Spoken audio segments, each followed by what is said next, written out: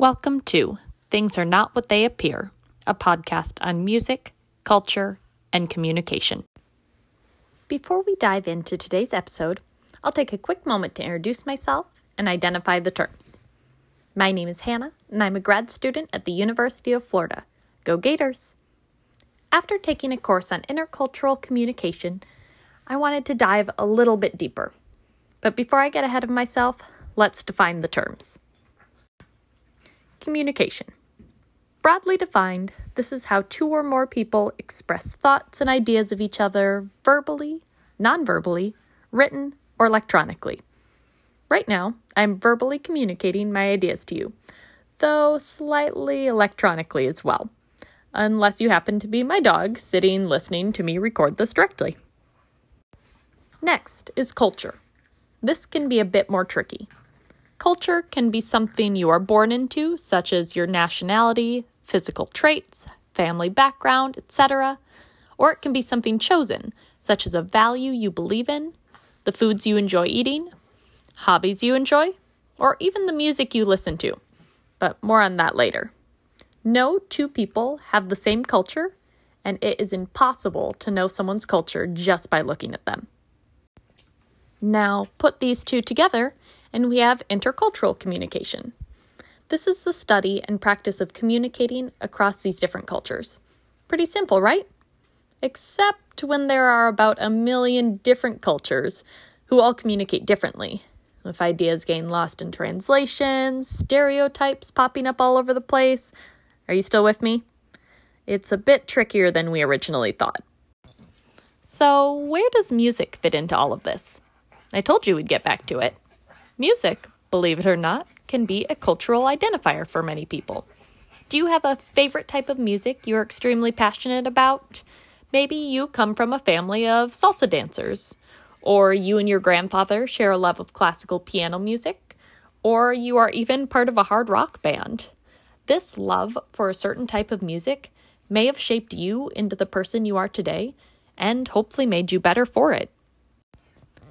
I want to take this opportunity to talk to a few individuals who fit into this category of music being a strong cultural influencer in their life. However, just by looking at them, you would never know it. Shall we say, things are not what they appear? First up, I want to introduce everyone to Laura. How are you doing today, Laura? I'm good. Thanks for asking. Now, today I want to talk a little bit about culture, music, communication, all sorts of fun stuff. So let's start, if you don't mind, telling us a little bit about yourself. Like you said, my name is Laura. I'm from Southern California. I grew up in the Valley. I'm in my late 20s. I work in insurance, and I love traveling. So I would love to hear your definition of culture. And remember, there is no right or wrong answer. This is completely what you think. I think culture is what makes people who they are. It's the things they enjoy or things that they were born into in their surroundings. Yeah, that's great. So since we're going to be talking about your culture, I would love if you could just really quick paint a mental picture for our guest, some demographics, and some physical features you would say describe you. Like I said, I grew up in Southern California. I'm white. I'm average height. I have brown hair, brown eyes. So based on your looks and appearance alone, what cultures and interests do you think people might stereotype you with? Based on where I grew up, some may assume that I was conservative, pretty basic, middle class, might think that I'm standoffish or not as welcoming, that I might enjoy stereotypical California activities like going to the beach, things like that. So it sounds like a lot of people might stereotype you into some things that aren't true. I bet you don't go to the beach every day, do you? No, I hardly ever go to the beach.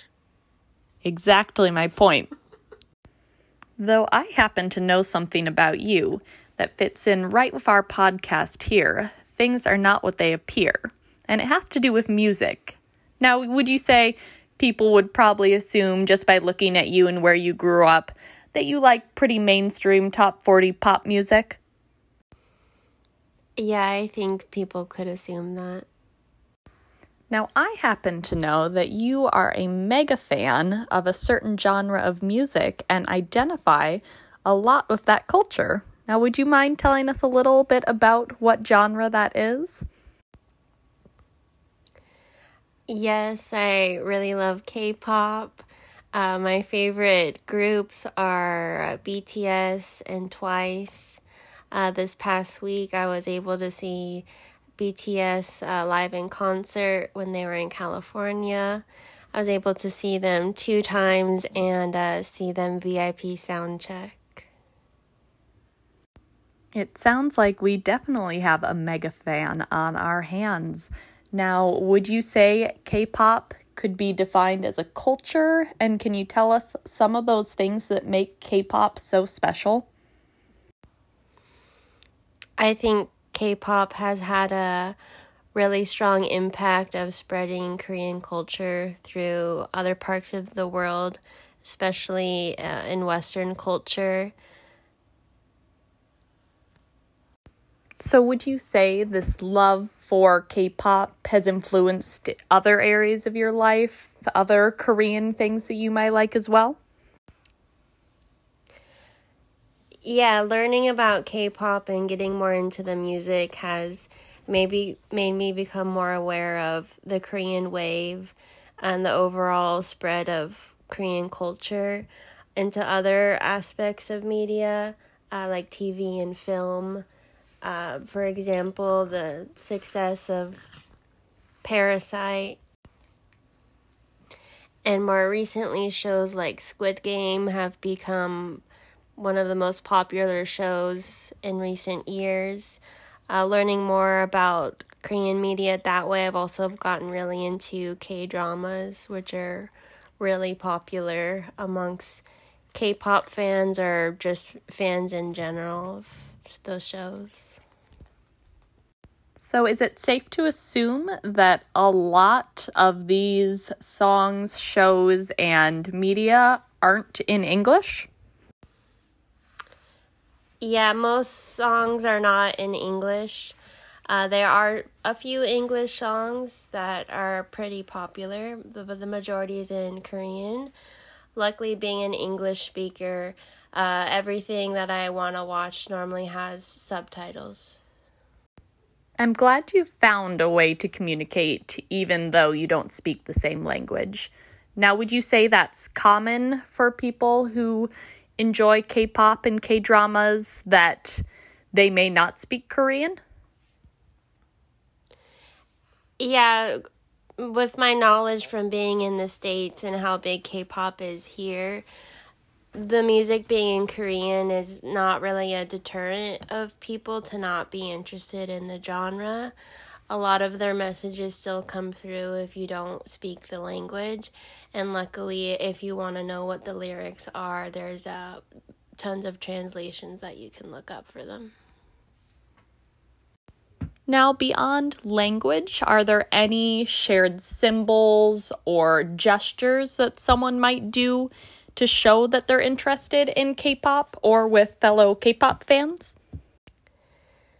Yes, each group and their fan base normally have their own words to identify their fan base or gestures. For BTS specifically, one of the members, Taeyoung, has a phrase, "보라해," which translates to "I purple you." Purple has become the color of BTS. A lot of fan events that people throw to show their support for BTS involves changing colors of major landscapes to purple, like Times Square when they visit, things like that. Another thing in K-pop and Korean culture is there are a lot of hand symbols, like the Korean heart that you can make with your index finger and thumb. A lot of nonverbal communication can get through with hand gestures like peace signs and variations of other heart symbols that people can make between BTS and BTS Army, which is the fans of BTS. So would you say these identifiers and hand gestures help you to communicate with other people who identify with this K-pop culture? Yes, definitely. Especially the gestures come through a lot, like being at the concerts that I was recently at.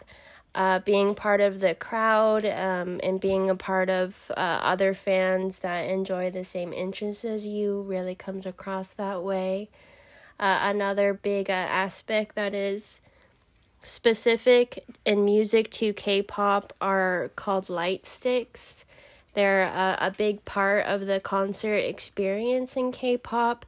Each group has their own light stick, and they are part of the concert experience. They connect and light up to play with the songs, and it also helps the crowd communicate with BTS members on stage. Now, what about other words and phrases? I know there's one that you said to me once that I just looked at you and said, "What are you talking about?" So this would be something that only someone who's into K-pop and Korean culture might understand. Sure, a couple phrases that are specifically used in K-pop. One is the term bias. In a group, there's normally multiple members. For example, in BTS, there's 7 members.